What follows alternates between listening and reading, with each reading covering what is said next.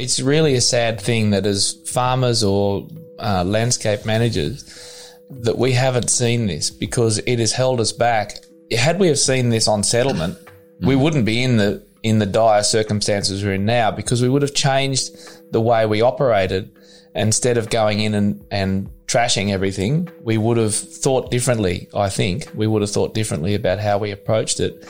I mean, yeah, we could be in a massive abundance right now. Instead, we're not. But it doesn't matter. We can rebuild that. We can bring that back if we just have the will. That was Stuart Andrews, and you're listening to The Regenerative Journey. We acknowledge the traditional custodians of country throughout Australia and internationally, and their continuing connection to country, culture, community, land, sea and sky. And we pay our respects to elders past, present and emerging. G'day, I'm your host Charlie Arnott, an 8th generational Australian regenerative farmer. And in this podcast series, I'll be diving deep and exploring my guests' unique perspectives on the world, so you can apply their experience and knowledge to cultivate your own transition to a more regenerative way of life.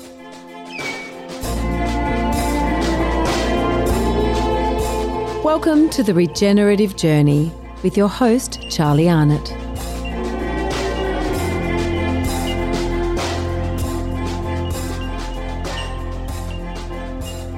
G'day, this week's interview is with Stuart Andrews. He is the son of Peter Andrews. You may have heard of Peter Andrews in natural sequence farming fame. He was on Australian Story a number of times now.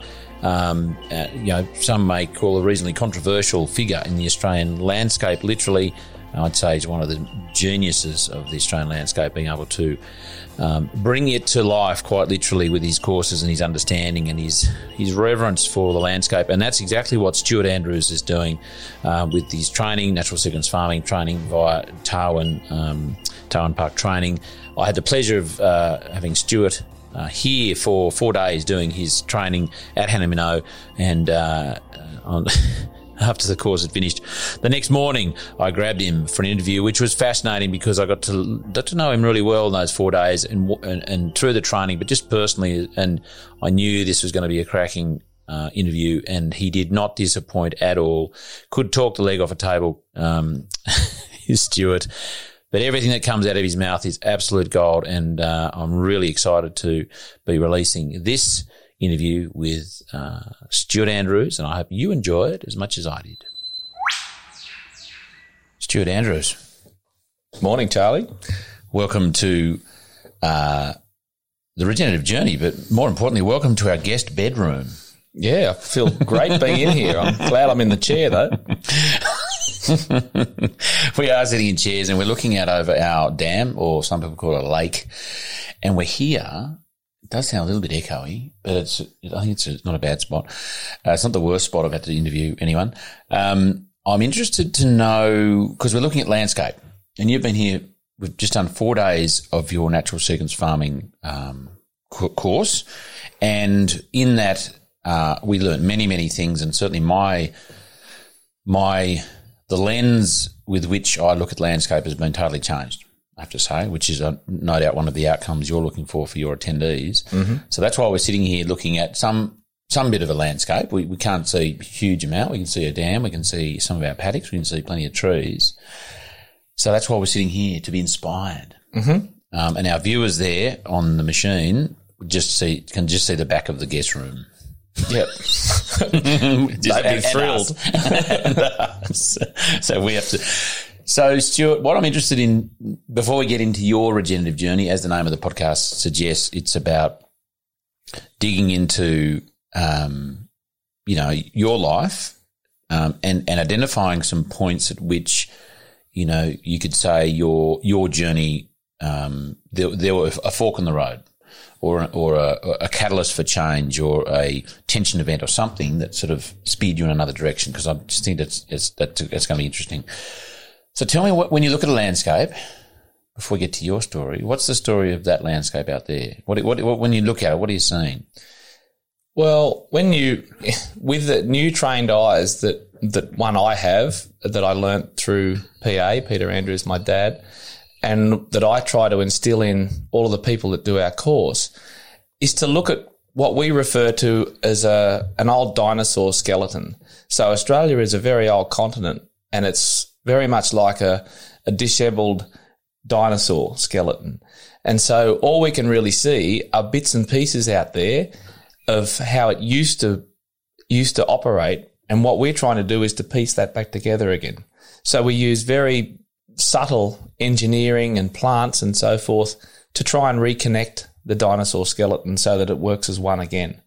We can never rebuild it to back to what it was, but we can regain the function that it once had. And what parts of the dinosaur are you seeing out there, as it were? Well, I can see a foot, and I can see a head, and that's about it, because most of the in-between parts have been removed over time.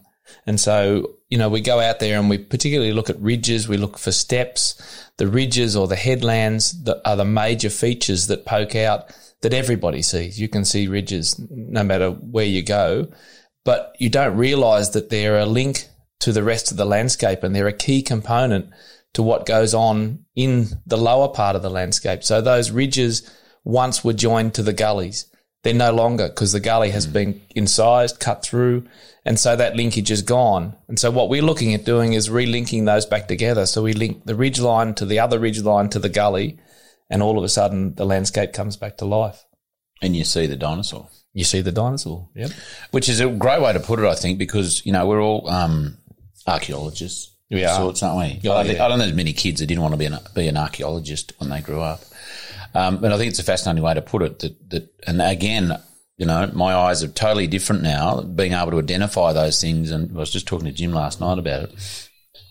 Driving around, it's like, oh yeah, now if you did that, and then that went there. And I've been, for those who don't know, I've lived here forever. It was, from day dot. Well, not lived here all the time, but certainly have been familiar with the landscape for all those years, and know every strainer post, every paddock, every fence, and I knew every gully, and I knew every flat bit and not flat bit, and every, change of slope. But now I understand so much better why that was there. Those little, secondary flow lines and things. Now I know what they are. Before I just thought, oh, that's just a flat bit next to the creek.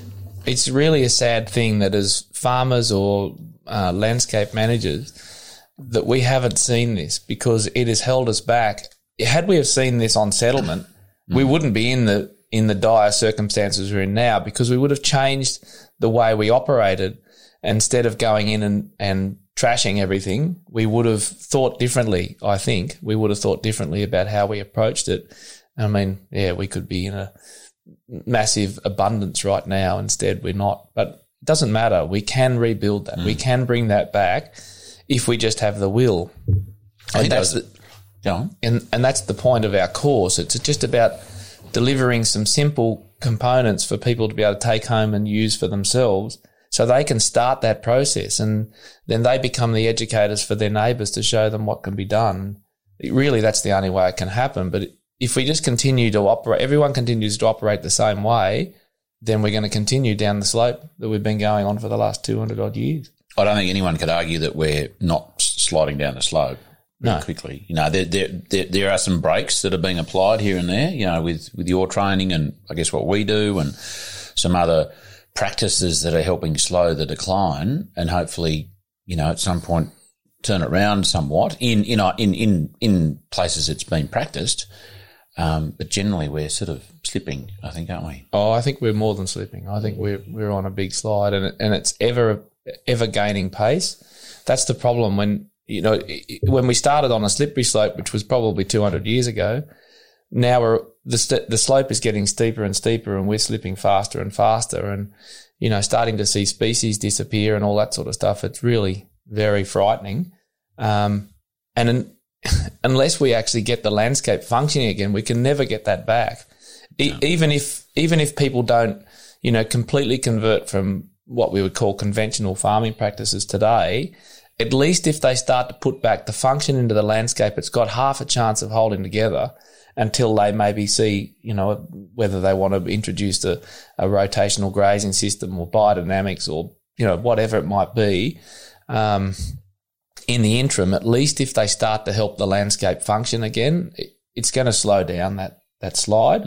And PA has been so frustrated for the last 40 years trying to get this message across, but it has a little bit to do with the delivery. You know, if you can get it into language that the average person can understand, makes a big difference. And I guess that's our role in the training program, is to deliver his message and what he sees out. And I mean, he will say it's just the Australian landscape. It's not his idea. None of it's his idea.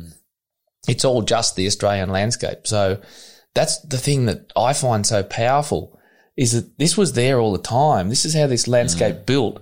And all we're doing is going out there and saying, okay, Mr. or Mrs. Landscape, exactly what have you got to tell us? And then we ask it the question, and then we help. All we do is help put it back together. That's all. It's very powerful. And when people grab it and they start doing things, that they see how powerful it is and how very small things make a huge difference. It's a good example of, the thing I've been on about is asking better questions.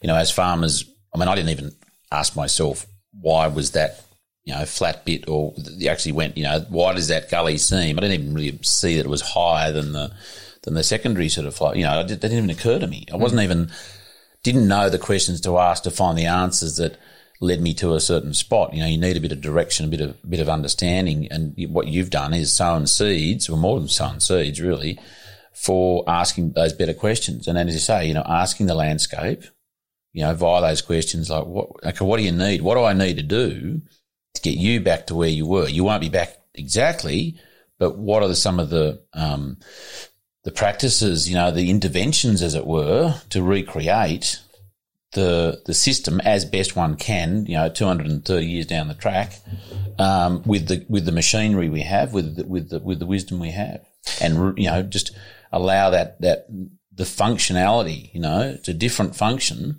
Well, it's the same function, but just 230 years down the track, trying to mend, Yeah, and it's interesting because people, sometimes I look at landscapes and think, well, how could you possibly fix that? Well, just remember, this continent has been through ice ages where vegetation was completely lost, erosion was massive, and it rebuilt. That's the point. This landscape can rebuild from anything. It doesn't matter how bad it is. We can rebuild it. It doesn't mean we want to send it to ground zero before we start, but it can rebuild itself. The trouble is, the further we go, the harder it is and the longer it will take to recover. And the more plants we have to have in the system to build it that we don't necessarily want as part of our production system, but we need them. We must have all of the plants in there because those plants are what built this landscape, and we need them there to rebuild it. That was one of the biggest takeaways for me, was the weeds. The weeds, like, wow. I mean, I my view on weeds was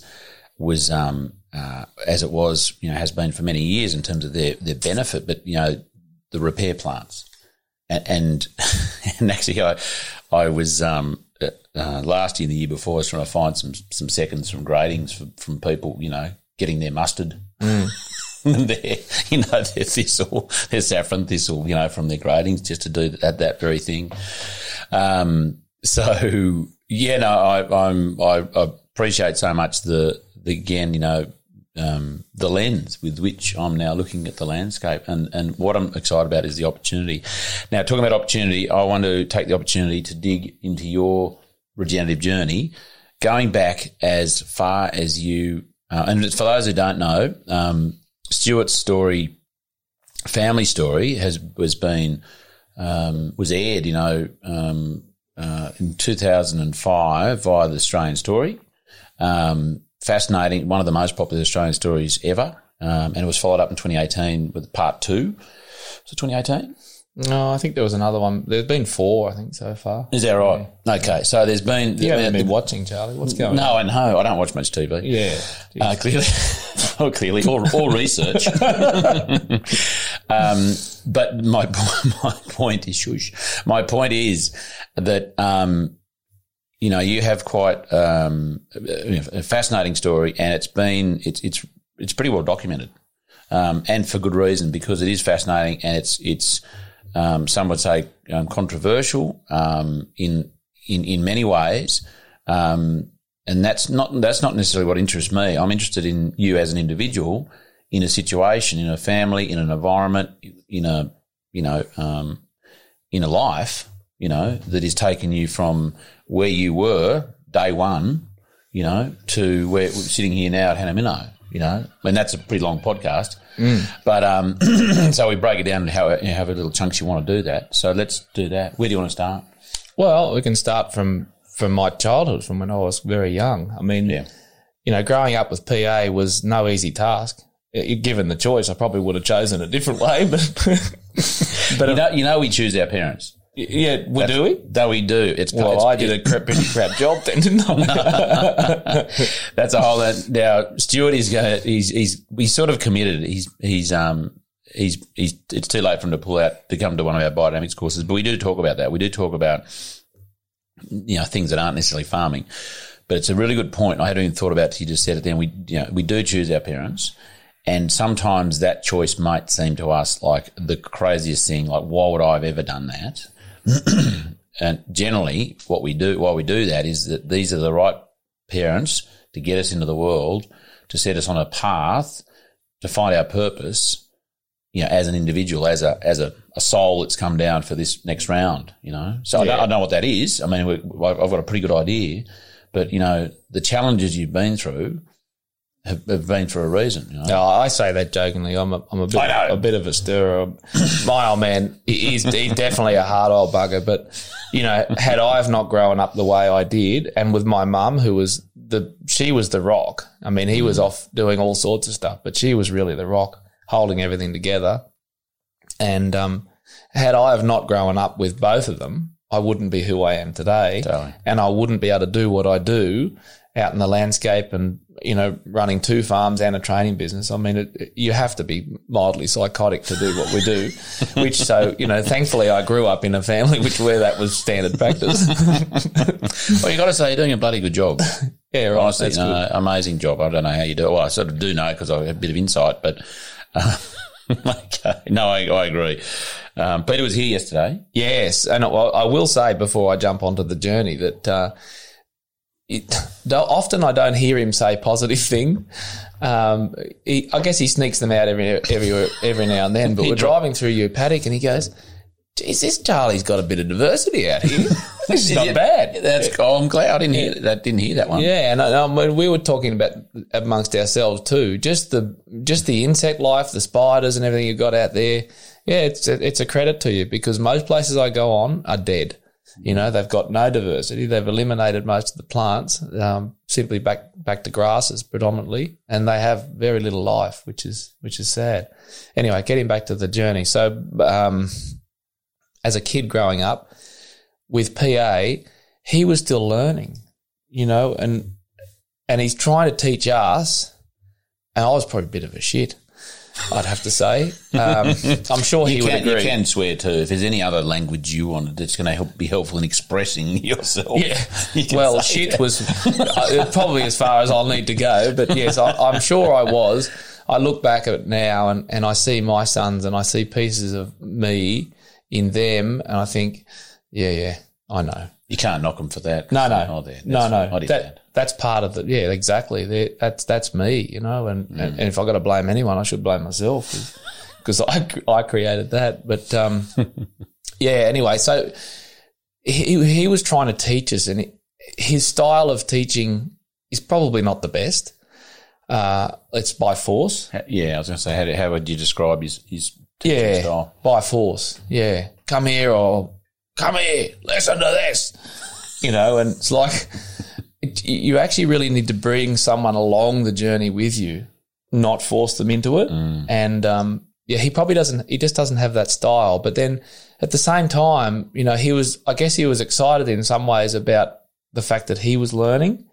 And the difficult part for me was, as I got older and I was actually working in the business and I'd be out doing, operating the machinery or whatever, and he'd give me instructions. So this is what we want to achieve. Well, I'd probably fight him most of the time and go, no, I want to do this. And then eventually I'd actually do what he wanted. By the time I did what he wanted, he went, no, that's not right. And so, because he was still learning. He was still learning. It's experimental. Yeah, he hadn't actually, which was frustrating for me because I thought, I'd actually finally done what you wanted me to do, and now you're telling me it was wrong anyway. So, all of that stuff is probably enough reason to leave. But whatever it was, I don't know. I couldn't leave. I just, I'm just drawn to it, and the universe plans everything. I didn't know that back then, but I heavily believe that the universe has guided me. Like you talk about choose your parents, all that sort of stuff. I haven't gone to that level, but I know I learned years ago that the universe would always guide me where I needed to go. So whenever something bad happened, it always gave something good.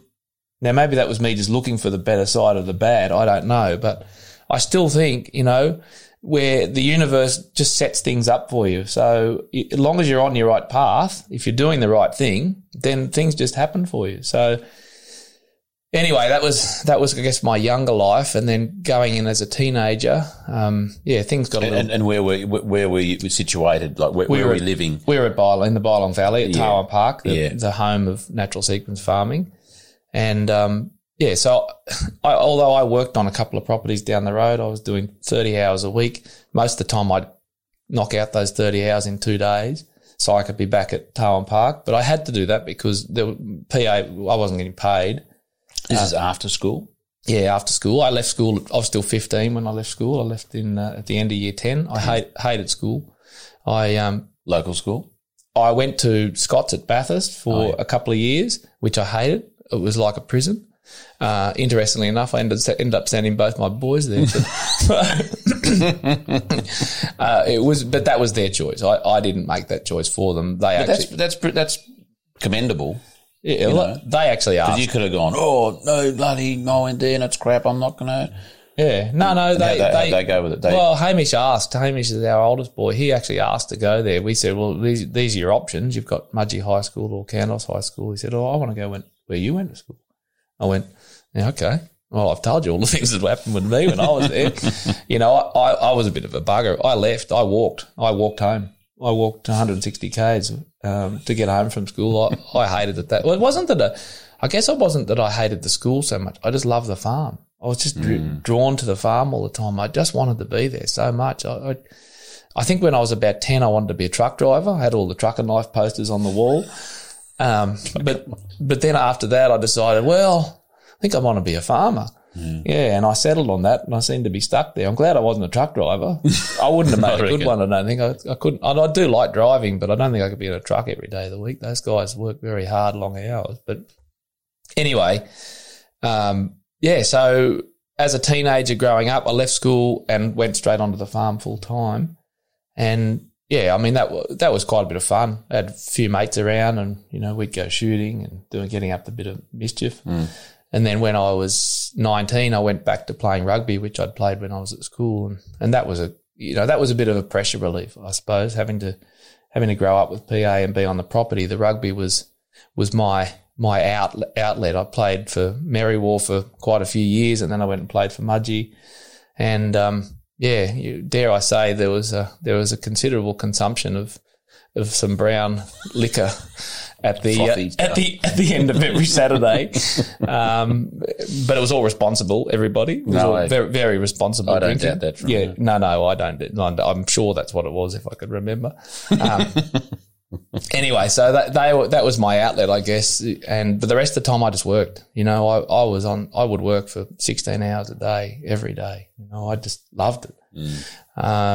I don't know whether I was always being constructive. I thought I was, but anyway, I just did what I did. And that was a lot of it under direction of Peter, like as in what earth moving stuff. I guess there was stock to feed. And yes, no, yes. Some of it was under his direction. Some of it I just took off my own bat. I was probably not being helpful. I don't know, but I thought I was. I thought I was doing everything. I mean, I love driving the tractors, so I was slashing. I spent hours and hours and hours slashing down all the weeds on the place, For the purpose of, because you didn't want them, or you were moving fertility? Oh, well, let's see. He'll tell a story. He'll say, he blamed me for all the weeds, which funnily enough, he actually thinks it's good. So I've done one good thing, and that was to spread weeds everywhere.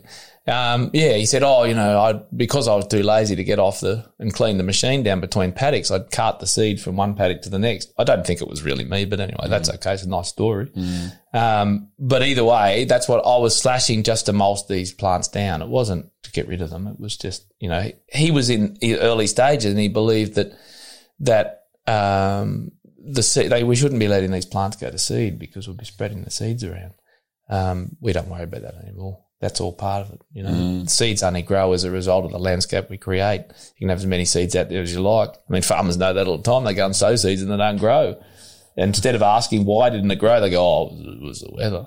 No, it wasn't. Yeah. It was the conditions weren't right for it. Not enough MAP. Yeah, well, that's right. Not enough. But not even that. That can't even cause the seed to germinate. It's the conditions that are in the soil at the time, whatever energy's going on. I don't know what it is. I don't know the answer. But whatever it is that makes that seed germinate, it doesn't matter what you do, it ain't going to germinate. It's going to sit there for however long until the conditions are right, and then it'll go. That's if it doesn't get taken away by an ant or something. Anyway, so I'm out there doing all of this slashing, and I think I'm doing a good job.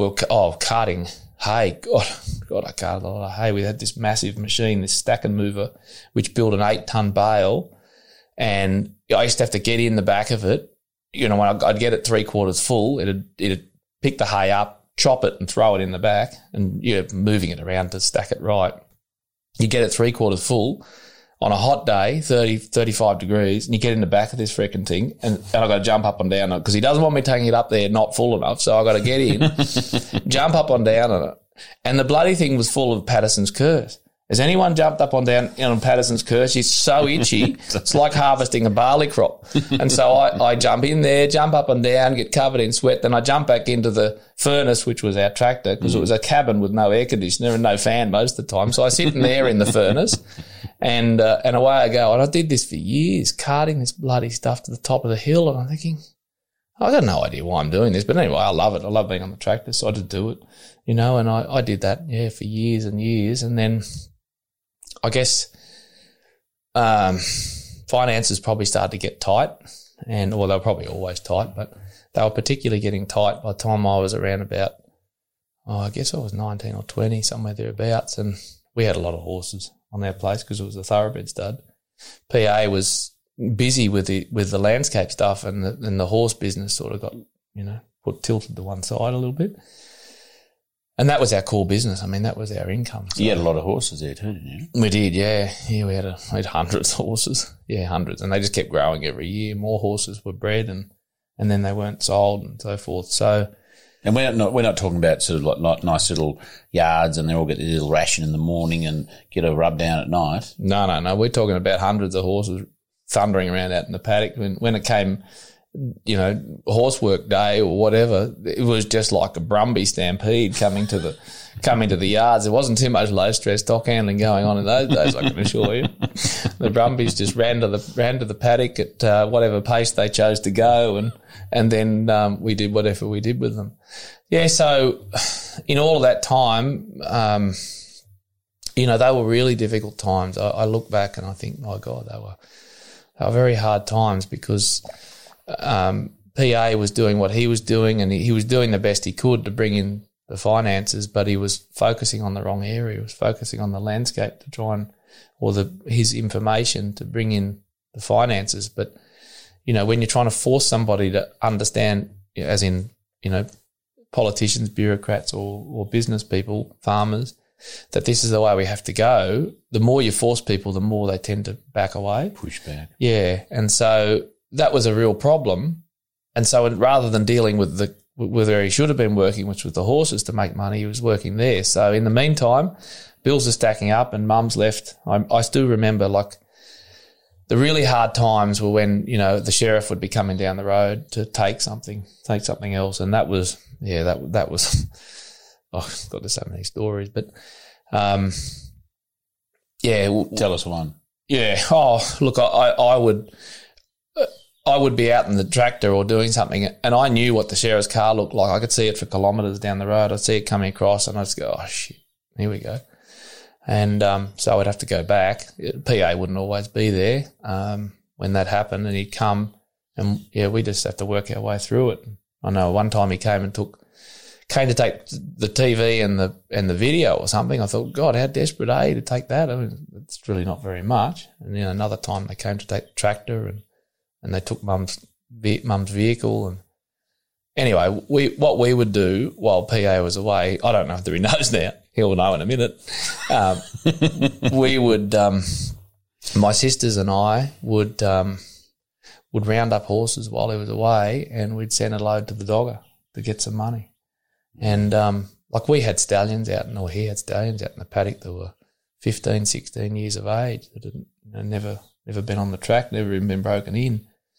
And we'd round up these bloody brumbies and cash them in just to get some money for food and keep the place ticking along. So, yeah, that first probably happened when I was about 19, I reckon. So we'd have to wait till he goes. Then he'd come back and he'd be roaring. I remember one time, Megan, my wife, who we weren't married at this stage, her first introduction to PA was pretty much him yelling.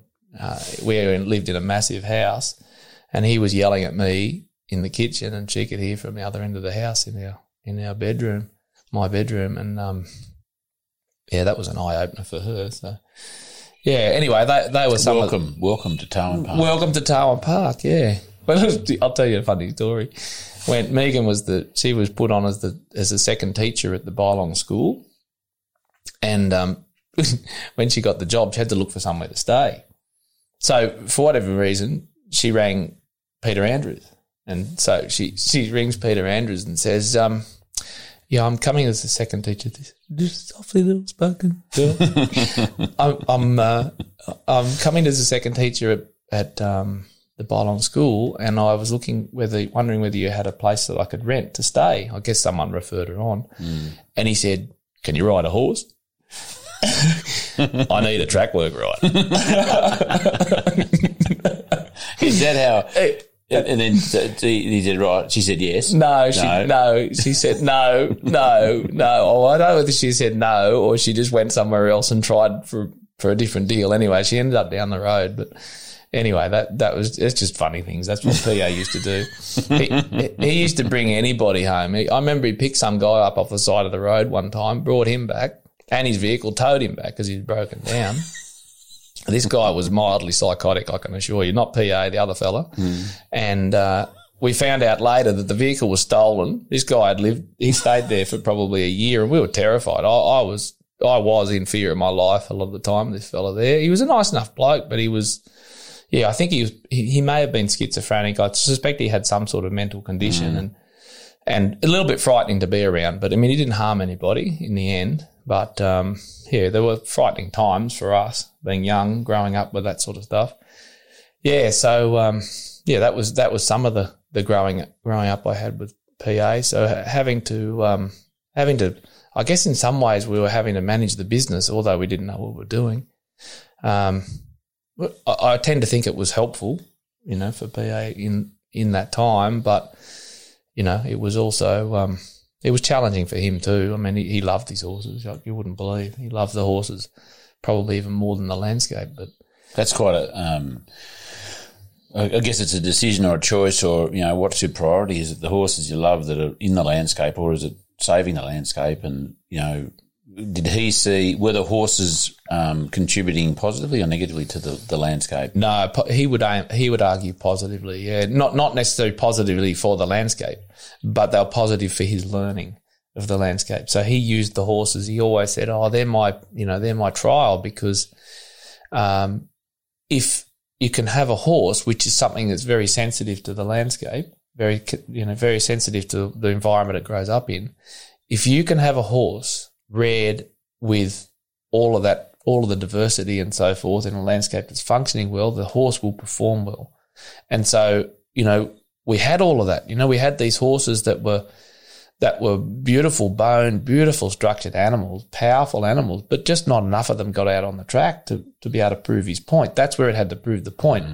My argument all the time with him was that, unfortunately, for the majority of people in the country, or at least for farmers who are the guys that really need this information, racehorses don't mean anything to them. You know, cattle or sheep mean something to them, but not horses. And so I don't know whether he could get that, because it made complete sense to him, because horses were so sensitive, where cattle and sheep can live in a degraded landscape, doesn't seem to worry them, you know, too much, where the horses were very sensitive. And so the average person probably couldn't understand it from his point of view, and I don't think he could understand it from their point of view, that it didn't make sense. You know, dollars and cents, productivity, how many cattle can I run, how many sheep can I run, not how many horses I can run or how healthy they are. So, you know, that made it difficult too. And, you know, I would always say to him, let's just run cattle. Let's run some cattle here, and this will help prove it. So there were no cattle? No cattle or horses? Oh, yeah, we had some cattle. We had some Hereford cattle, but they were like second-rate citizens on the property. He doesn't really like cattle that much, but he's thinking things, he says. Shit everywhere. And no sheep? Yeah. No sheep. No. Well, only killers, the odd killers there, but no, we didn't run sheep, no. Yeah, he's not a passionate cattle person. Still not today. He would still have his horses over cattle any day of the week. They're a lot smarter horses than cattle. And so anyway, everyone has a choice, don't they? Some people like sheep, some people like cattle, some people like goats. You know, everyone's different. Yeah. So growing up through all of that, it teaches you a lot. I didn't know that it was a lesson at the time. I just thought it was a nightmare. But it teaches you a lot. And what were some of the things you can reflect on now as learnings? You know, life, farming. Oh, look, all of that stuff, like dealing with the sheriff coming to take stuff. It probably set me up in some ways in a negative. It probably set me back a little bit, because it put a great fear in me of taking risks. You know, because I could see, you know, how many risks PA had taken and where it got us. And so I became very risk averse. I just couldn't do it, you know, and it's still today. I can't do it. I can't take the risks. They're minor risks, but I can't take them. All I think about are the downsides. The consequences. The bad consequences. Everything, yeah. It doesn't matter what I do.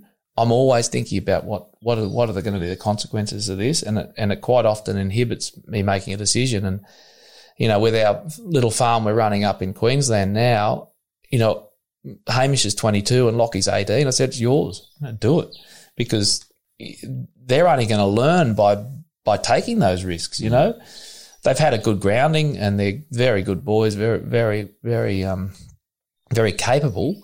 But they need to take those risks, and they don't need me hanging around preventing them from experimenting and doing the things that they need to do. So, anyway, that made it difficult running the farm as it ended up being in the future when it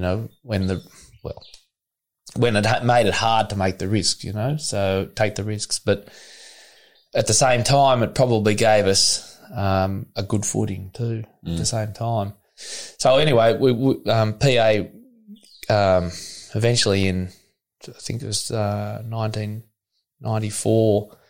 That's when everything went to the wall, and the bank came in and ousted us out of the property. And anyway, PA was in the process of trying to get a research and development project up to validate the work that he was doing, and he hadn't got it up prior to that, and the bank came in and we got tossed off. Anyway, he's a stubborn old bugger and he won't let anything go. Anyway, he kept plugging away over the next couple of weeks, and he got that R&D project up, which got some finances back in and got us back on the place. And so you were offered, you were escorted off for something away for some weeks. 6 weeks, yeah, 6 weeks we were off the farm, and we weren't even allowed to go back in the front gate. Yeah. So it was like they turned up, you were gone that day. Yeah, yep. I got a call. I was working on the property down the road for Pam Thompson at the time, and I got a call from Mum, said you better come back. And I drive back up the road in the old rusty unregistered Toyota Corolla that I was driving with the doors half hanging off, and here's the cop and the sheriff at the front gate. I went, holy shit, this is not good. Anyway, they obviously weren't interested in arresting me for driving an unregistered vehicle on the road at the time. Your old Rolls Royce. Yeah, they had a bigger fish to fry, and I drive in the front gate. I guess I pretty much knew what was on the cards. You know, I'd had a pretty long upbringing, you know, in that sort of stuff. So I probably wasn't thinking I was going to get chucked off the place. I didn't know. Anyway, that's how it turned out. But, PA and his stubbornness and his, will to see things go, he got us back on the place 6 weeks later. And then an R&D project started. So, but unfortunately, I don't think that was ever, it was never set up for PA to be successful. And for NSF, or it was referred to as NFS, then, was never going to be seen to come to light. It wasn't about that. It was about investors getting a tax deduction for themselves. So it was a government fund or grant or incentive. Yeah, it was through the Commonwealth Development Bank, I think it was, or something at the time. It was what they were offering for businesses to help forward other businesses, that needed a leg up. And so from the explanation that I was given, we had two options. They had two options. Either they saw the information as worthwhile and they had to take it through to something that was marketable, or they proved the person to be a nutter. And so they chose the latter. And and so PA and all his work, even though he'd proven everything, but it was, everything was against him. Big business was against him, and that was a big hit for him. So that over what period you got back to the farm? R&D comes through. What is it? A year? Is it 2? 2 years. 2 years. It was a 2-year project. Yeah. So I knew it was, there was going to be an end period, and what I said to him, I said, well, let's just spend that time getting this horse business up. Let's start selling these darn horses, so that at the end of this, if it goes nowhere, we've got a footing. Yeah. That just seemed logical to me to do that, but. I guess he could see that this information was so important, and it was worth far more than any of these horses, like worth more to the landscape and to people, not in dollar terms. I mean, it was just, nothing for him is about dollars. It's not about dollars and cents. It's about what do we need to do to survive? What do we need this landscape to do so humanity can survive? That's what's important to him. And so, he ignored what we should do with the horses and proceeded, and of course everything happened exactly how we thought it would happen, or how I was instructed that it would happen. These guys would prove him to be not correct and walk away with their tax benefits, and we end up with nothing. So, and not having to sort of get the information dealing with it is like easier just to go, got the benefit. Yep, this bloke's a nut job. We're out of here. Too bad, and Andrew's family, it's bad luck. They don't care. Yeah. So what happened then? Well, I think it was we lasted for about another 2 years, and obviously bills weren't getting paid again and so forth. So he managed to hang on for another couple of years, and then we were back in the same situation again. Banks were knocking on the door, and that was in 1998, I think, that happened. Who had that information? Like, so the research was done, and the results were what they were. Did that go to someone else and go, look, even though these blokes are hooked off and with their tax benefits, there's still some valuable information. Yeah. That information, PA, he has all that information, but I mean they had all that information at the time. He had government departments come up and look at the place. CSIRO, they came up and had a look at it, and there were positives and negatives all the way through it, but not enough to throw it out the window. But anyway. But maybe not enough to then do a secondary, research or somewhere else. And I think there may well have been a bit of fudging going on. Look, I wasn't involved in that part. I was too busy involved in doing work on the property and digging piezometers and all this sort of stuff for the project that we were running. And, anyway, we ended up back in the same situation again, where the bank was knocking on the door, or banks, because we had 2 banks then. That's how they got the funding through with the R&D. And by this stage, what am I? I'm 28, and I just knew somehow. I just knew we had to do something. I couldn't sit by and do nothing this time. So I knew that 2 of our properties, we had 4 properties at the time, only amounting to about 2,400 acres, but 2 of the properties were going to be up for taking first. So I went and took it off my own bats, and I went over, made an appointment to go and see PIBA, the Primary Industry Bank of Australia at the time. And I knew nothing about what I was doing, but anyway, I'd made a plan, got all the finances together as to how I thought I was going to make this thing work. And I made an appointment, went over and saw those guys, and gave across my information, did all that stuff, and an old mate that was there, who was a lovely bloke, he just said to me, I'm sorry, but you don't fit our criteria. And, I just thought my whole world just fell apart, because I thought I had this good plan, everything was going to be right. That was to manage those couple of properties? Was to take them over. Take them over, yeah. Yeah, take over the debt. And because all I could see was that information. I didn't understand enough about it, but I knew the information that was there was worthwhile saving. And it was our property, it was our home farm. And I just felt this compelling need that I had to try and save it. And so did he know who you were? Did he know the history? No. Well, not unless he did his research, but I doubt it. You think it was a pretty objective assessment then? Yeah, no, I think he just looked at the figures and went, no, you're a too high a risk. Sure. Yeah, which is fair enough. I mean, I didn't hold that against him. I mean, they have their criteria they have to work by. But the good thing about that guy, Peter, I just can't remember his last name, but he has I hold him in high regard, because he was helpful, although he destroyed me initially. He was helpful because he referred us on to another guy, a private financier in Dubbo, Peter Morrigan. And he said, do you mind if I give him a call for you? He might be able to help you. And I said, I don't care who you ring right now. Anyone will do. And so he did. He rang him, and Peter Morrigan said, yeah, I'll see him. Send him round. So I trundled on round to his office, and I saw him, and I took him my plan, which was now sullied, I guess, somewhat, but I took it into him, and just to see, this is the universe. He just by chance, he used to manage the State Bank in Mudgee, and Dad was one of his clients. So he knew the property.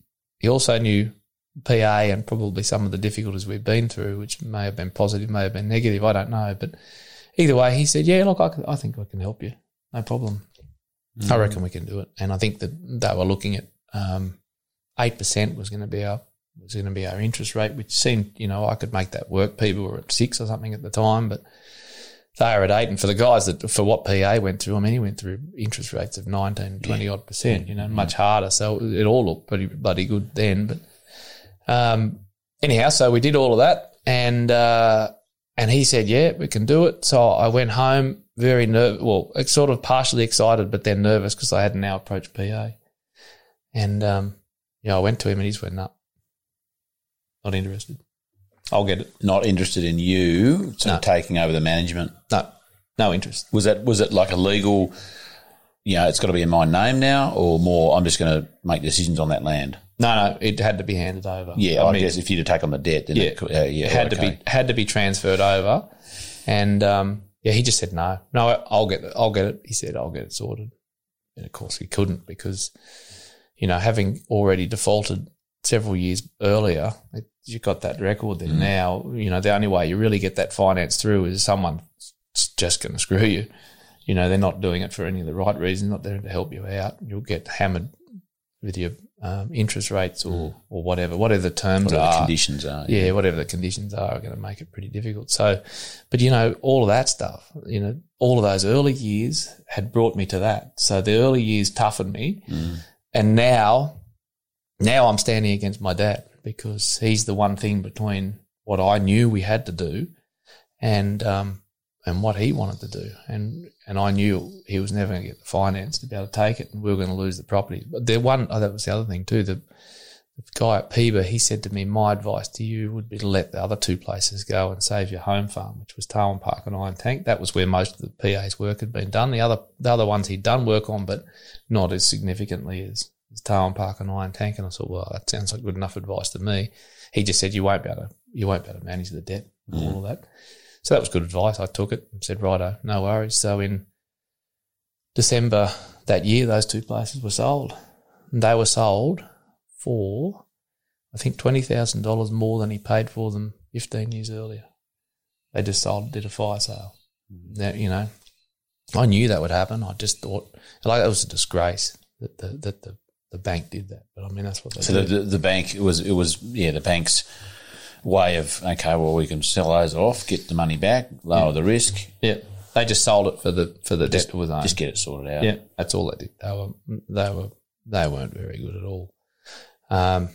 Anyway, they shall remain nameless. Nameless, yes. I haven't mentioned them. No. Yeah, but I can, but I won't. Anyway, so I better check my legal whatever liability. I don't even know what that is. I better make sure you don't. You're not vulnerable. The regenerative journey. What's it called? It's called defamation. Defamation. Yeah, the regenerative journey no longer being available for people to hear due to a defamation case. Yes, it's been cancelled indefinitely. Indefinitely, yes. No, I won't put you in that situation. Anyway, so then we fell to the debt owing on Tarwin Park and Iron Tank and a different bank. And I went back to PA again, said, righto, this is what we can do. And he said, no, I'll get it sorted. And it just about I happened upon a letter that was a finalisation letter for the Tarwin Park one as well. That was going to happen in the March. So I knew time was running short, but there's nothing I could do. PA wasn't prepared to part with it. He was going to keep going, and anyway, got kicked off again. And so he then, I don't remember. I mean, it's so fuzzy then as to what was going on. He ended up agreeing, at the last hour to allow me to go ahead and get the finance. So I go back to the guy at Dubbo, and now the interest rate's at 10% instead of 8%. So, that's what can happen, I suppose. It's fair enough. They had private investors. They had to pull their money out of somewhere else, and I know that now. I wouldn't have known then, but that comes at a cost to do that. So they had to make it worth their while. So 2% extra on top, bang, just like that. That's life. Anyway, so we then had a mad dash. We were booted off the place, and I had 2 weeks to try and get all this stuff sorted. I drove into Dubbo to get paperwork signed, driving to Newcastle to get paperwork signed, because I had to deal with the stamp duty because of the intergenerational all this stuff I just learned about, which I had no idea about. And Megan had just given birth to Hamish, so he was a couple of weeks old, I think, at the time. Yeah, 3 weeks old. In all that. Yeah. So he was just born just before we got kicked off the place. So yeah, we were all camped in. My grandmother had a unit in Mudgee, so we were all camped in there, which was pleasant. Not. With PA as well. With PA as well, yeah. And so that was, challenging time. But anyway, we got it across the line. And but I had to get PA to agree, which was the next hard thing for him to do, to agree to sign over the horses to us, because, that was a key part of how I was going to make the payments. He reluctantly, but in the end he did agree. He said, yeah, I'll do that. So by the time I just took him at his word. By the time we got back on the place, I said, I need you to sign over the horses, So because it had to be done legally. And he said, no. I went, bugger. I'd already told the financier, because when we took that on, we had an $8,000 bill to pay the financier. I had 4. I didn't even have enough money. Well, that's because that's what happened. That's right. Because I don't know why they did it, but the bank, when they took over, they put in, I think they're just playing hardball. They'd probably be that annoyed by PA, and they probably didn't trust me, thinking I was the same sort of person as PA, which I'm not. And they put in this 24-hour static security guards on the place. Cost us $46,000 in 12 days. And I'd arranged in my finance. That's just to keep you from coming back on or something. Well, anybody from coming on, yeah. Yep. And so I'd arranged $50,000 in working capital. So I was left with 4. And I owed the financier 8. I just said to him, but just before we got back on, I said, listen, Peter, I haven't got the money to pay your bill. Would it be okay if I sell some horses as soon as I get back on and get you your money? He said, yeah, no problem. And so, we we did that, got back on. I thought PA, because he'd agreed to the horses by this stage, we got back on and he said no. Well, that was a big turning point there then, because, you know, I'd taken a big risk. And you'd given your word to other people. I'd given my word, and my word is my bond. Nobody will ever say that Stuart Andrews says he's going to do something and then doesn't do it. I just don't do that. It's just not me. I can't do it. I mightn't have much else to offer, but that's one thing I can offer is that, whatever I say I'm going to do, I'm going to do. Whether it's good or bad, I'll do it. I promise I'm going to do something bad. I don't do anything bad. I'm just a good boy. Anyway, so here I was in this situation, and so dare I say it was heated between PA and I, but that was a turning point. That was, for me anyway, might not have been for him, I don't know, might have been. That was about a point where he knew that I'd taken over. It was no longer him riding the horse. I was driving the tractor because I'm not going to ride the horse. Yeah, so I was in charge, and he agreed. It wasn't pretty. We didn't come to blows or anything, but he gave me a bit of a shove. I gave him a shove back, and that was it. But he knew that if he resisted any more, then the writing was on the wall a third time, fourth time. Oh, I don't know whether he thought about that. There's no way I was going to allow that to happen. No, I wasn't going to allow that to happen. I would have done whatever I had to do to save that property and save everything, because it wasn't just about him and all the work he'd done. It was about all of us, I had two sisters. Neither of them were on the property at the time. But anyway, so that's what we did. He eventually agreed. He signed over the horses, which was very difficult for him because he loved those bloody horses. And then, I said to him at the time, I said, I will do my best to make sure this place stays, as close to NSF, so that you can continue to push with with whatever you want to do to show people how the landscape works. I still didn't understand. It still did not understand all of what he understood and how important it was at that time. And so, I did what I had to do, and we sold off horses where we could, but I also gave a commitment that I would, to myself, not to him, to myself, that I would endeavour to try and sell those horses for race horses where I possibly could. And we did. Yeah, my younger sister, Sonia, and her partner came back up and from Melbourne. They were working on for Emirates down there on a horse stud, and they came back up to help us. Because, I wasn't a horse person. I could work with the horses, but I couldn't market them or anything. I didn't know enough about that sort of stuff. So she came back and helped us with that side of things. And, we did the best we could. We couldn't get many horses out to be race horses. We probably sold, I don't know, maybe we sold about 50 or 60 for that. But unfortunately, the rest of them pretty much went to the doggers. Yeah, which was very sad. I didn't enjoy doing it. I blame the horses for the issues our family had, but it's not fair. It wasn't their fault. They were just part of it. But it was easier to blame them than it was to blame the people. Yeah. So we plugged away and we moved through. A couple of years it took to get all the horse stuff sorted out. I was making the payments I needed to make to the bank, and in the meantime we're building a cattle herd and changing the way we operate. And so I guess getting to your original question, where did my journey start? Well, I never really had a choice whether I was going to be what is now termed as a regenerative farmer. I never had a choice. That was set long before I was born, I reckon. But so now we've got 3 generations. My boys are now following on and they're probably going to do a better job than me, I reckon. But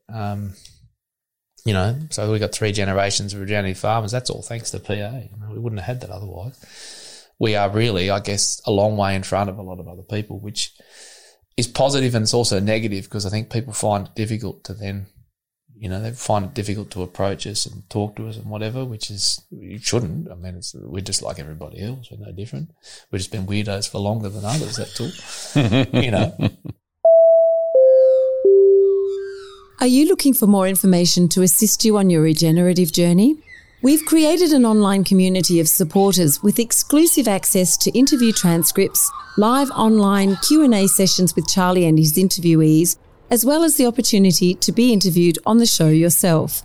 If you would like to be part of this community or would simply like to contribute to the development of the podcast series, please make your way to patreon.com/The Regenerative Journey podcast. We look forward to you becoming a member of the Regenerative Journey community. Let's get back to this week's episode. My real journey started then. When you sort of took over responsibility, decisions. That's right, because now I'm running Tarwin Park. I've given a commitment to PA that I am going to make sure that this place is going to remain as close to how he would run it, only making money, so that he could show people and showcase the information that he had. And what confidence did he have in you at that point? Oh, he had a lot of confidence. He said to me, you're going to F this up in 2 years. So his confidence abounded. And as a result of that, my confidence abounded also. But, look, once again, it goes back to, all of that time growing up within that family. It instills a lot of toughness in there. So that was like red rag to a bull. Oh, you reckon I'm going to fail, do you? Well, I'll show you, And so I'm sure he didn't. I know he didn't mean at the time. It was definitely callous. But either way, it pushed me to make sure that I did better and I did a good job. And I was true to my word. He had access to that place 24 hours a day, and he took it. He'd turn up with coach loads of people, and that was a turning point for him too. I don't know whether he would ever admit it or whether he's even seen it, but the moment he was relieved of the financial burden, as difficult as that was for him, it changed everything because it made people more receptive. Though he was probably easier to talk to. He was still difficult to talk to, but he was probably, he didn't have the financial burden anymore. And so, he found it easier to, to get people to come along. And then, we had this John Anderson, who was the Deputy Prime Minister at the time. He was actually stand-in Prime Minister because John Howard was overseas. He came to Tarwin Park, and I remember it was in February of 2002, I think it was. I was supposed to go off and do an RCS Grazing for Profit course. I'd signed in for that, and I was in two minds. Should I, shouldn't I? Should I go and do it? All these things are turning points, but PA's got the Deputy Prime Minister coming. It looks a bit shit if the person owning the land isn't even there. His own son's not even bothering to be there. So I had to cancel my position in the RCS course and stay there, which I don't know if it was worthwhile or not, whether I needed to be there, but it was all people take things, they see you're not there, maybe they don't even notice. It would have been a drama if you hadn't been, I'm sure. Probably, even if it was just for PA, even if it was just for him, it was a drama. So anyway, I made those decisions and we stayed. That was a bit of a turning point, I guess, for him and, for being recognised for all of the information he had. I remember John Anderson there standing on our floodplain in white clover, almost to his knees, in February, in the middle of a drought. And he just went, what the hell is going on here?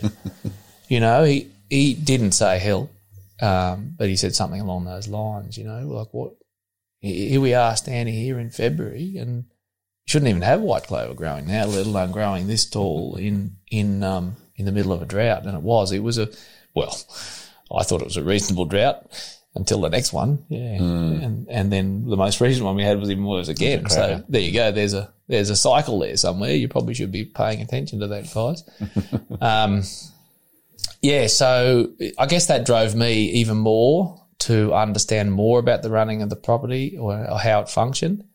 That's how I learnt the most. So if you ask where was the whole life was a turning point. Seriously. Everywhere along was a turning point, but that point was where I could see more of what PA was seeing because I had to do it. I had to see it. I had to teach myself to see it.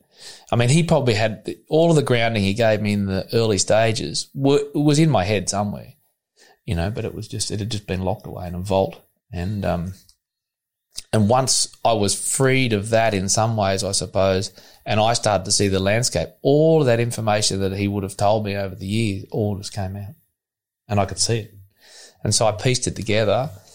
And so then I started pushing ahead. I started completing works that he never finished. You know, I knew why. You knew what to do. I knew what to do, and I started completing it. And that, you know, that just pushed Darwin Park, you know, even further ahead. And, so although we were not communicating very well, things were still pretty tense, and that stayed for a long time. You know, he still blamed me. He blamed me for taking the place. He said I stole it from him, and maybe in his eyes he believed that. I don't know, but I just did what I thought I had to do at the time to save it, and I think we all played our part. You know, he's done all this great work out there in the landscape, and we did our best as a family to try and hold his work together and run a business. Yeah. So we weren't busting any great barriers with how we're running the farm, but I think we're doing okay. We were in a trading operation with steers, and that was pretty financial. It worked. I have a little slight addiction with machinery.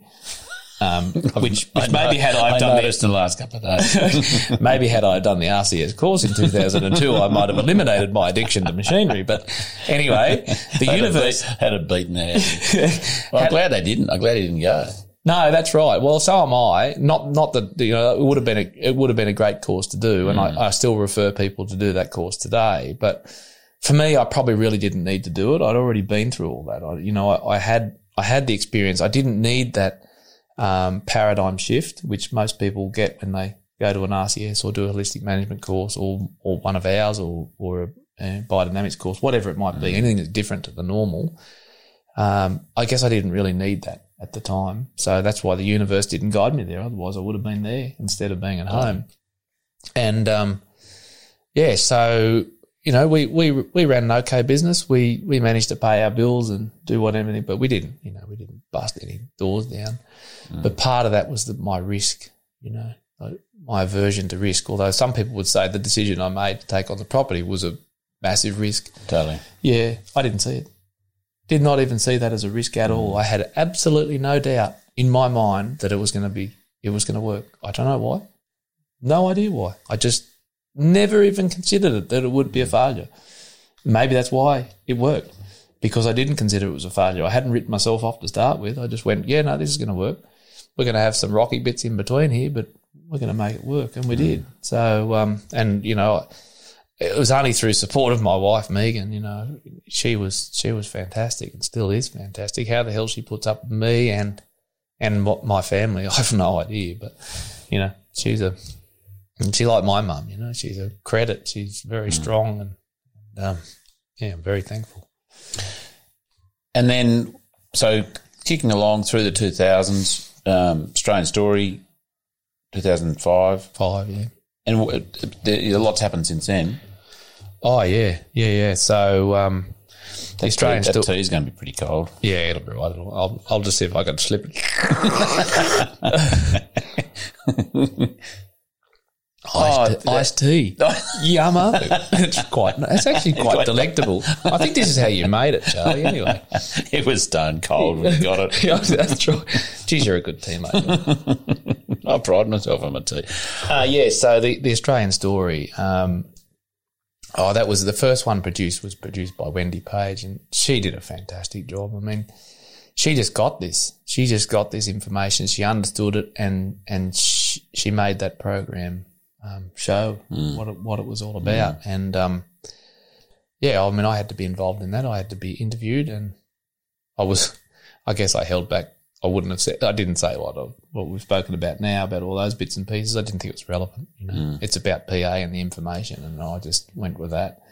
You know, I think it's really helpful for people to understand, though. Like, I'm always explaining to people about how I am where I am. I don't care whether they want to hear it or not. They can hear it. If they don't want to hear it, they can walk away. I just think that, you know, if people are honest about themselves and what they're doing, then people can judge you accordingly. And I don't care if people judge me and go, well, you are an asshole because you took your dad's place. I don't care. They should have that information. They can make that judgment if they like. That doesn't bother me. But at least if they've got the true story, the facts, the truth, facts, then they can make a valued judgment whichever way, and that doesn't bother me. Yeah. Anyway, so the Australian story, Wendy Page, she did the first two or three, can't remember now. They were all double episode ones, so they were pretty big episodes, and look, that skyrocketed PA. I think I think from memory there were 2 million viewers watched that night. And there were no social media back then, or at least it wasn't very popular. If it was, I didn't know about it, which is not that surprising. But anyway, so have so many viewers and so many people wrote in. But once again, PA was ahead of his time.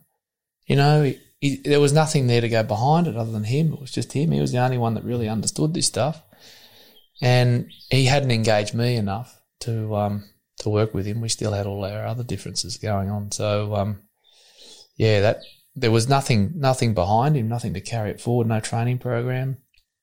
Anyway, he had this guy ring him up after that Australian story. He'd had an epiphany and gone, my God, this bloke, this is amazing. If he can actually fix the Murray-Darling system, I want to be involved in that. That's Dwayne Norris.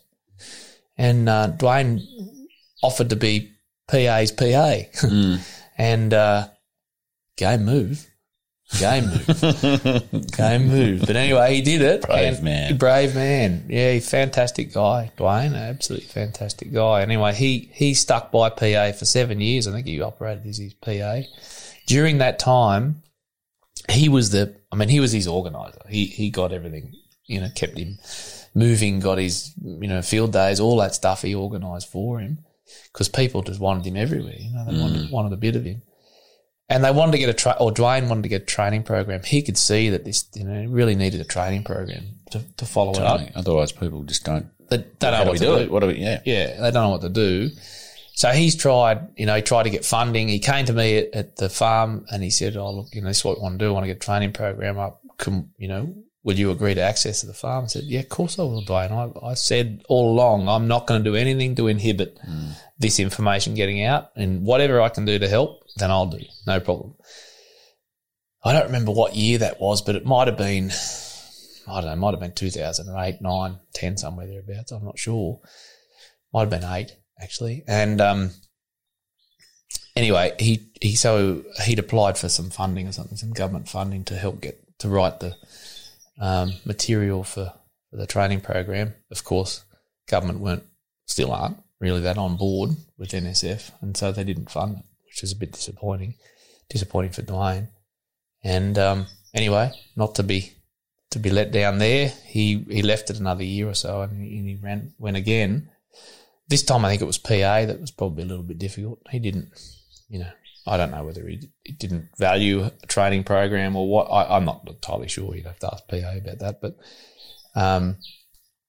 either way, Dwayne didn't get it up. And so he told me, I remember having a conversation with him, and he was going to resign as PA. And he was very upset, very emotional about it. He didn't want that to happen. And but he just couldn't do it anymore. It's just frustrating, I think, not to be able to get this stuff to move forward and not to get the training program up. Anyway, he didn't resign at that time. It went for a little bit longer. And when he did resign, I went and saw him. He lived over on the Central Coast near Megan's parents, and we were over there, and I rang him and said, "Listen, I'll come around and have a cup of tea." And I said, "Listen, do you want to still get that training program up?" And he said, "Yeah, I do." I said, "Well, let's just do it." I said, "We've got no money. I've got no freaking idea what I'm doing. I've never taught anyone before in my life, but I've been and done these couple of field days with Gwyn Jones down in Victoria. So I at least know a little bit about how to explain this information." I was daunted. I was again, scared. But I did it. I stood in front of these people, and Gwyn, he helped me, at that time. He gave me support, and they were his field days that he shared with me. And So, yeah, I felt whatever, I was ready. I was ready to go. So I didn't know what I was getting myself into. To share that information. Yeah, well, and actually to be able to deliver it, I'd talked to people over years, come into Darwin Park, show them around, done all that stuff. So, I'd had a bit of background, I guess, in explaining it to people. And, so we said, yeah, righto, let's just do it. So I remember we went to Darwin Park. Dwayne drove up there and we arranged for PA to be there, and we're sitting around the kitchen table in TP and I said to him, well, listen, this is Dwayne and I are planning on doing a training program for NSF, and we'd like you to be involved. Well, in actual fact, I was a cheeky bagger. I said to him, so when we were growing up, he'd say, I'm the captain of the ship. You're the crew. and we go, oh, right, no worries. Yeah, I don't mind being the crew. I'll do whatever I'm told. So you do as you're told. No worries. So me, being the smart ass that I am, I sat at the table and I said, listen, we're going to do this training program. We want you to be involved, but you got two choices. You can either be a co-captain or you can be crew. He goes, well, I guess I'll be crew. Okay. I went, well, okay. Well, that wasn't that wasn't exactly where I wanted you to be. I thought you might actually share the captainship on the bridge. Yeah, on the bridge, ready to take the fire. But no, he chose to be crew. So anyway, Dwayne and Gwyn. So we brought Gwyn into join the fray with the training program, and those two guys, they had the ability, the intelligence or whatever, the capability to write material, which was not mine. I couldn't focus to do that. I can go out and read the landscape. I can tell you anything about it, but ask me to write something down.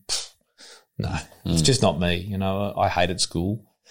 And so those two guys, they got together and they wrote material as best they could. And then, they'd work with me, ask me, what about this, what about that? And, maybe change this, change that. I can do that. I can come in after someone's made a start and go, okay.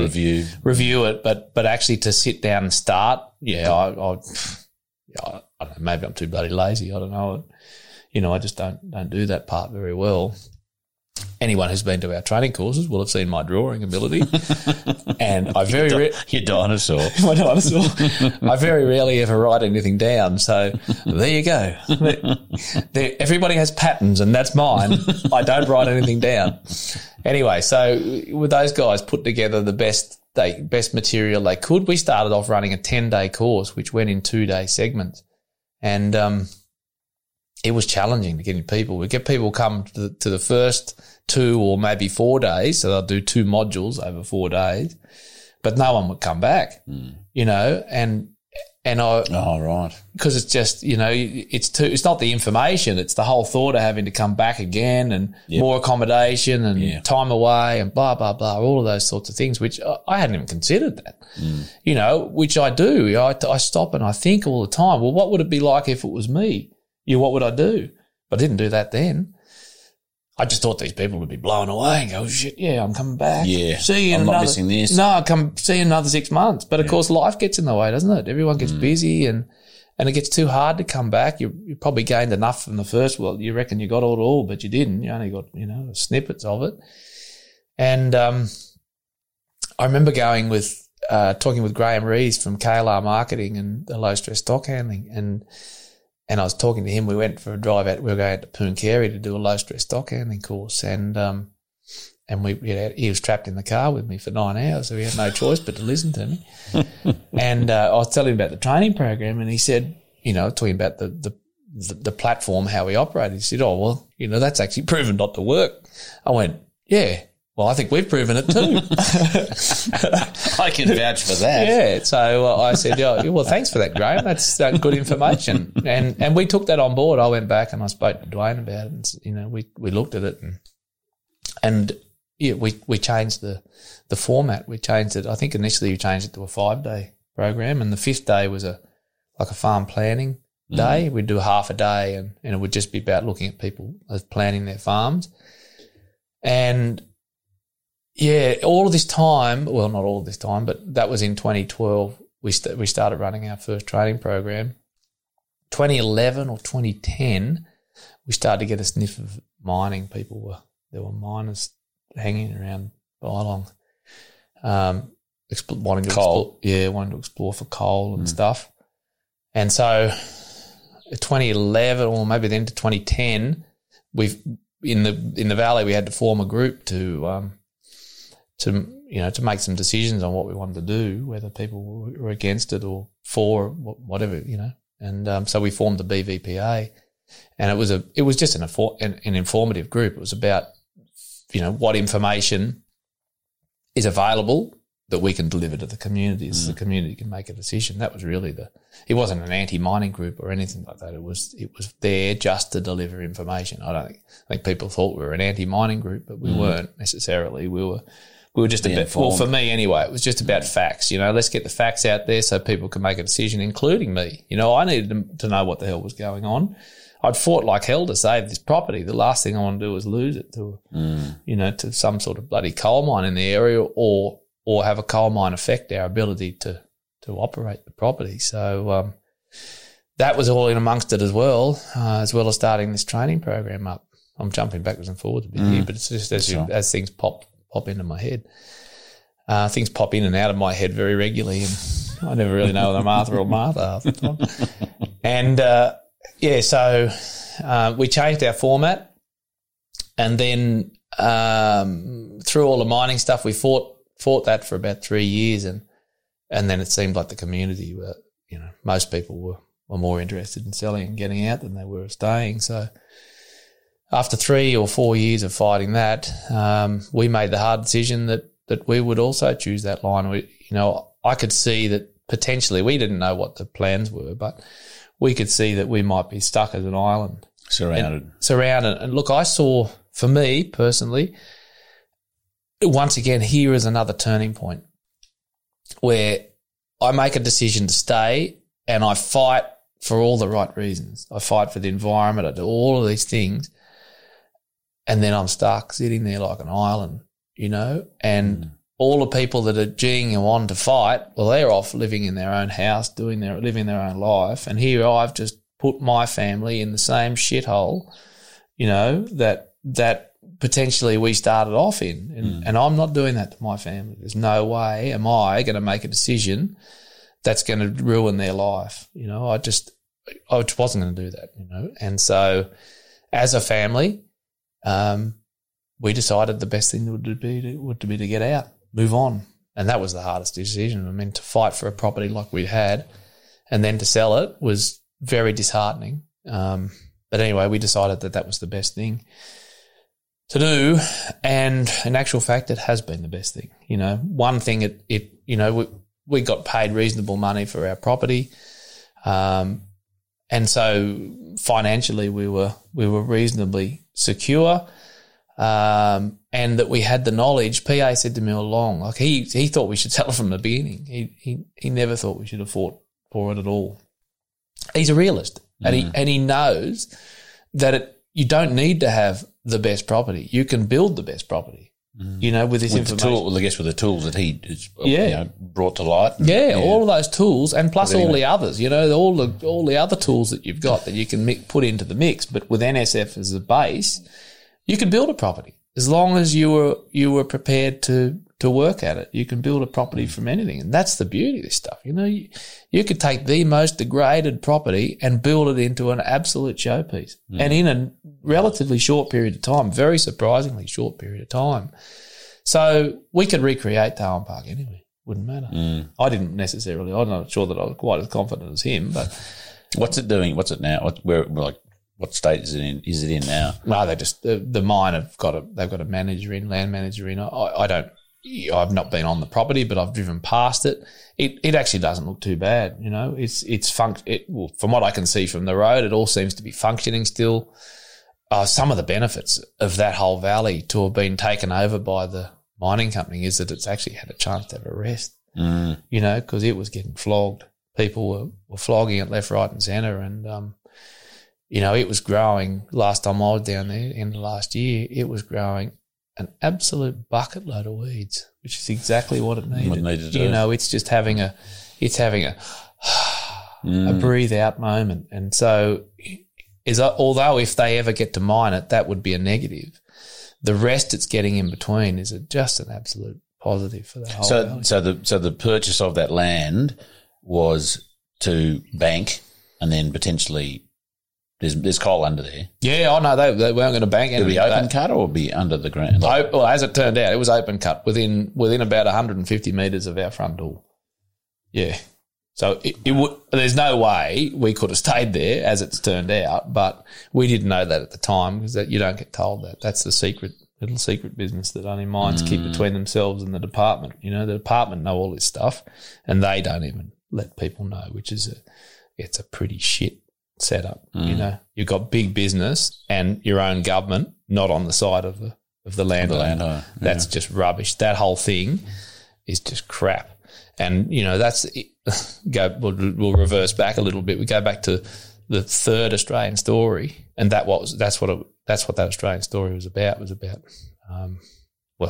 what I want it to be about: farming and mining, and how it interferes. Because what was going on at Tarwin Park is going on everywhere. You know, it's not just there. It's not just in Bylong. It's everywhere. And I just thought there was a massive story and a big opportunity because here you've got this guy, Peter Andrews, has done this miraculous work in the landscape, and now they want to mine it. It's like, how ironic. You know, here you've got the way to repair a landscape, and these guys want to destroy Pretty much remove it completely. And it's like, oh God, in a reasonably permanent kind of way. Yeah, and then I think Dwayne actually contacted Wendy Page from Australian Story and said, listen, here's the scenario. What do you reckon? Would you do another story? And my mind was to do the farming versus mining thing, not one way or the other, just highlight it.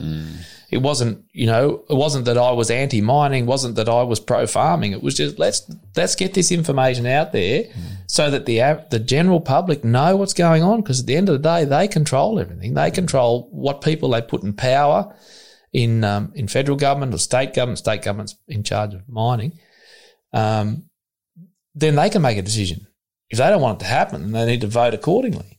But if they don't know, how can they make a decision on the voting? Anyway, that whole Australian story got twisted and turned and ended up being, some battle between PA and myself, which is all crap. That's just life. That's just the Andrews family, happy getting along together. Wasn't fair. It shouldn't have been about that. But How's that now? The PA relationship? Yeah. Well, PA and the SA. The PA and the SA are pretty good now, I'd have to say. And that was one of the things that I could see. I don't know that PA was looking at it from this angle, but I certainly was that the removal of Tarwin Park was a sticking point, He lost it. I stole it, apparently. Either way, I had control of it or management of it. He didn't. So removing that, I could see potentially, I didn't know, but potentially creating removing a tension between he and I. I'll slip back again to the training program, because after we sat and we had that little chit chat at the table, he turned up at the first training program, never turned up again. I don't know whether he thought, well, this little arsehole actually knows what he's talking about, or he's full of shit and I don't want to be involved. I'm not sure which way around it is. You'd have to ask him again. But that he didn't cooperate with us. And when we sold the property, we no longer had a farm. I actually did a deal with the mining company. This just goes to show you the lowness of these companies. I did a deal with them at the time that we would lease the property and live on it for 2 years post the sale, and then we'd have the lease of it for another 8 years post that. And the moment we reached the end of our lease where we lived there, they nullified the lease for our 8 years. So they're just lying bastards, And that was one person who I obviously I'm not going to mention, but it was one person involved in that company that made that decision. And, I thought that was a deal I could live with, because stupidly, I had suggested to them, stupidly on their part, I had suggested to them that if they utilise this information, this technology over all the land they had bought, that land, apart from the area where they mined, that area of land could be worth far more, like 5 or 10 times the value at the end of the mine life than what it would have been if they had just continued farming it like normal. And this moron, all he could see was the dollars, and all he wanted to get up was a mine, and I think if the company had have known, because they were a Korean company, I think had they have known, they might have made different decisions. But this bloke was an Australian bloke, and he was just a greedy pig, and he didn't care. He was just about steamrolling. Well, he seems to have got a bit of his up and comings now because they haven't had any approvals. So they've spent $750 million or something on and got nothing so far. So that landscape's now growing reeds. It's having a break. Not much going on. Yeah. Well. Yeah. So it's building. I don't know what's going to happen going forward. For me, I reckon if anything should happen, any justice should happen, is that the Tarwin Park and Iron Tank should end up in a trust that's held by the public, and it becomes a training institute for NSF and whatever other things could be added onto it. Story's not over yet, is it? It's not over by a long shot. I mean, we have the option to go back to repurchase it, but I have a feeling that it starts a lot of those old wounds again. And as much as I love that place. I'm still drawn back there. I could go back there tomorrow, move straight in, and hook back in again. My gut tells me that I don't think that's the journey I should be on. I don't think that place should be in Andrew's ownership. We should be certainly running training courses there and teaching people how it all works. But I think it should be more of a public asset rather than a private asset. And then it's secured too, because, I mean, I could go into it and have all the right intentions, but who knows what happens if my boys, when down the track, when they've got it, or their family, and then it puts it at jeopardy again, where if it's tied up in some sort of institute run by boards I've seen don't operate too well, but there might be a better structure than that, where you can run it, and that, that can be of benefit to all of humanity for forever and a day. And, but anyway, yeah, I mean, that story's, as you say, that story's not over yet. So tell me what so now you're up at, Sunshine Coast? Kaibong, Forage Farms. Forage Farms is the farm we've set up there. We started that prior to leaving Tarwin Park, actually. I always, in all the time running this training course, I get farmers say, they'd say to me, so you want me to run a heap of weeds on my place? I said, yeah, I do. And they'd say, well, how the hell am I going to make a living if it's all weeds? I said, well, I mean, it'll only be like that for a couple of years. It's okay. And I thought about it. I thought, well, I mean, that's pretty bloody valid, isn't it? Not everybody's a psycho like me that could just, shut down and wait for the plants to rebuild it. There's very valid concerns, and everybody has different financial responsibilities. And so not everybody feels comfortable to do things like that. It's a big step to do that. And I went, right, yeah, that makes sense. Right, I've got to come up with a solution. What can I do? What are we going to do? How do we run a landscape while it's got plants that are trying to build it? What do we do? Okay, so if we've got primary colonising plants, there must be primary colonising animals that balance that out. So I went, yeah, chickens and pigs. And so I look up Joel Salatin, and this guy is a lunatic like Pia. But both, in a good way. He calls himself a lunatic farmer. He does, yeah. He does call himself a lunatic farmer. But he's just magic, He's got this way of farming where you can work together and make a good return. I thought, well, of course, that's what should fit into here. That's how we should operate. So that's what we need to do. But I didn't have the skills. I mean, I had 10 chickens. I had pigs when I was a kid, or Dad had pigs, and I was given the responsibility of looking after them. Poor bastards would be lucky if they survived. I was terrible at looking after these pigs. So here I am making a decision to go and operate with 2 species of animals which I had no idea about. So I thought, well, maybe rather than do that, I should get somebody in that actually knows more about it, and probably a little bit younger and, a bit more enthused than me maybe. After all the stuff I'd been through, I wasn't really lining myself up to do that. So I found the right person, I found this guy who was perfect, he was driven, he had all the good, didn't understand NSF that well, but he, on that part of it, he was already running a property with chickens. And so I thought, he was perfect. So I said to him, listen, would you be interested if in running a place like that? And he said, I'll think about it. And he was living at near Gladstone, Calliope, and his family, he had a house at Mullaney, and his wife and kids were going to move down there, and so they were going to be apart. And so I could see it as a pretty good mix. I said, well, if we buy a place up there, you can run it. You'll be closer to your family because it's not going to work. You move, he was flying his little plane backwards and forwards every weekend to see his family, and I don't know whether he could see it, but I could see that won't work. Something's got to give. Either it's his job or his family, and neither is beneficial. But anyway, he sat on it for a year. He kept plugging away for another year, and he came back to me and he rang me. He said, "You want to do that?" I said, yeah, I'm damn straight. I haven't changed my mind. I'll still do it. And so we did. He went and sourced around, found a place, and we went up and looked at a couple of places, and we chose the one. We purchased it, and there it all started.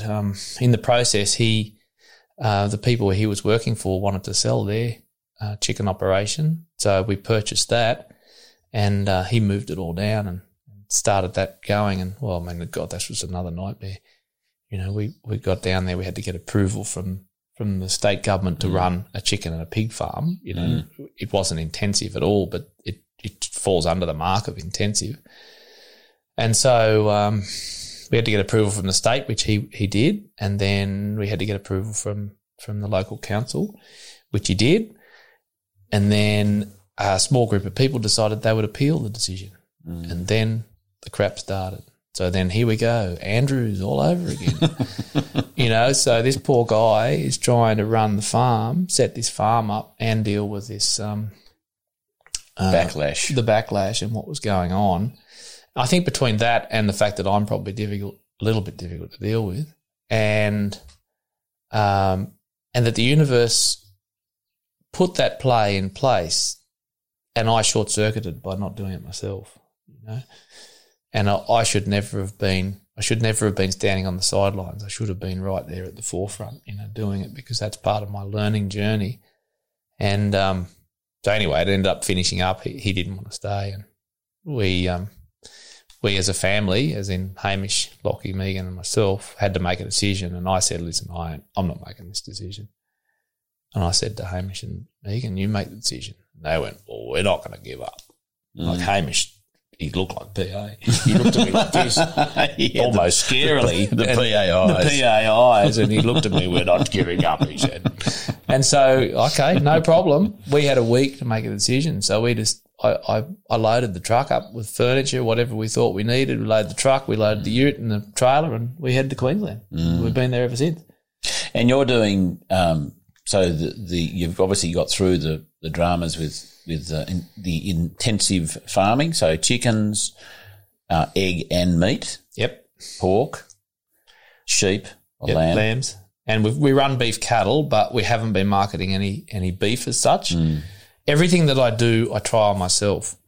Even the NSF stuff. I didn't. I'm going to jump back again, Charlie. This is just me jumping backwards and forwards. Even the NSF stuff, I still didn't believe necessarily that PA was right. So I had to test it. So how many years ago did this? This was when I took over Tarwin Park. So probably, but you didn't know then. But when you got to Forage Farms up there, you were still testing on a different environment. I was sold then. No, I was fully committed. I'm jumping back to when I was at Tarwin Park. I'm just going to jump back. Then I'm going to jump back forward again, if that's okay. If people haven't already turned off, they probably have. But that's okay. So I went did that at Tarwin. I started leasing a property up the road, and I did the reverse to everybody else. I actually tried conventional farming on that property. And that was about testing. Is this NSF really as good as we believe it is? Or is that conventional stuff actually okay? Because everyone around me was conventional. I thought, well, I've got to trial it for myself. I have to admit that I did a pretty crap job because when you're not that way focused, you're probably going to deliberately sabotage it anyway. So I guess I didn't do a great job, but it showed no path for me down there, and I could see no path for anybody, actually. Anyone who farms like that are on a hiding to nothing. As a test. Yeah, but it was a test. Yeah, it was a test for myself. So, hopped back up to Queensland. Now I've forgotten what I was going to say when I was about the testing. But anyway, where were we at? Back at Forage Farms. Yes, that's right. So everything we're going to do, I test. So we grew pigs. We slaughtered some. We tried them. That's bloody good. Okay, that's good enough. I could sell that to people. Yep. Yeah, I could sell that to people. Eggs would go without saying. They were fantastic.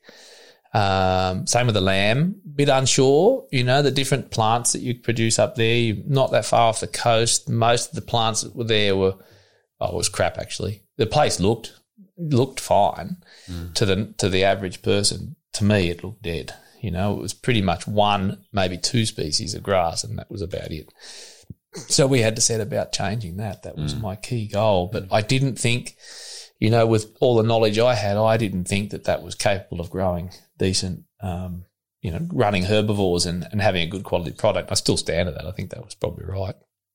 But as we've built our diversity over the time, we've been able to introduce the sheep and the cattle, and we actually processed our first heifer only a couple of weeks ago. Oh, good. Oh, God, the meat's good. Yeah. I don't think it's not as good as the meat that we produced at Bylong. Interestingly enough, when we came down here to do your course, we went to our property at Rylestone, and Megan pulled out some rump steak. It's been in that freezer for 4.5 years. It's in a cryovac bag, and I ate that and went, oh, good. Oh, God, it's good. I hope my wife's listening to this because I often do that. Yeah. If it's good enough for the Siberians when they found that 10,000-year-old mammoth baby. Yeah.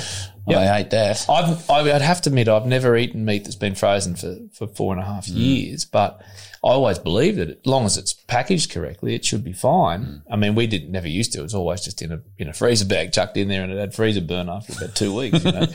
But in the vacuum packed bags, it lasts pretty right. for a whole lot longer. Yeah. So that was a good test. And anyway, so I still think our southern beef is probably better than what we can produce up there in that coastal country, but it's still tender, still got beautiful flavour, and it's all